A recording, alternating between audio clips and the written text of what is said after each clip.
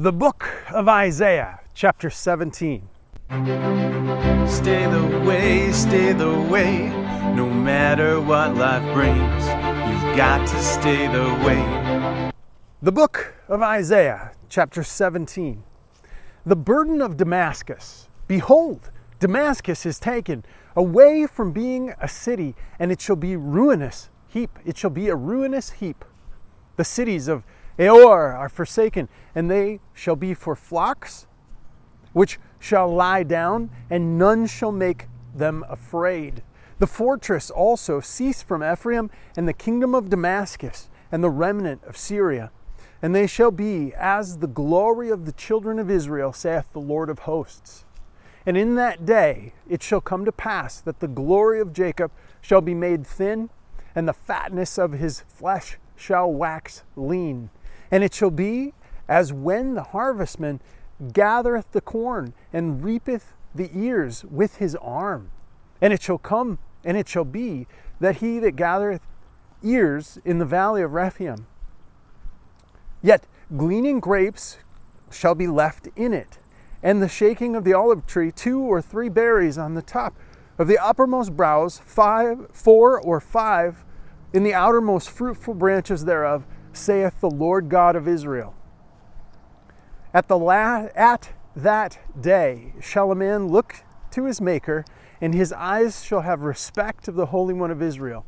And he shall not look to the altars for the work of his hands, and neither shall respect that which his fingers have made, either the groves or the images. And in that day shall his strong cities be forsaken, bough and the uppermost branches, and they left, which because of the children of Israel there shall be desolation. Because thou hast forgotten the God of thy salvation, and has not been mindful of the rock of thy salvation, and therefore shalt thou plant pleasant plants, and shalt set it with strange lips, and strange slips. Verse 11. In that day shalt thou make thy plant to grow, and in the morning shalt thou make thy seed to flourish. But the harvest shall be a heap in that day of grief and of desperate sorrow. Woe to the multitude of many people, which make a noise like the noise of the sea, and to the rushing of nations, and that make a rushing like the rushing of mighty waters.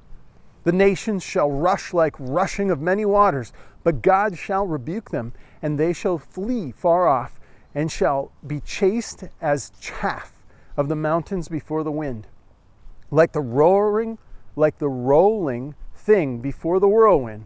And behold, at eveningtide trouble, and before the morning he is not.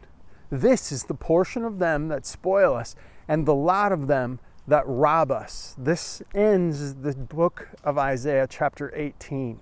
You've got to stay the way.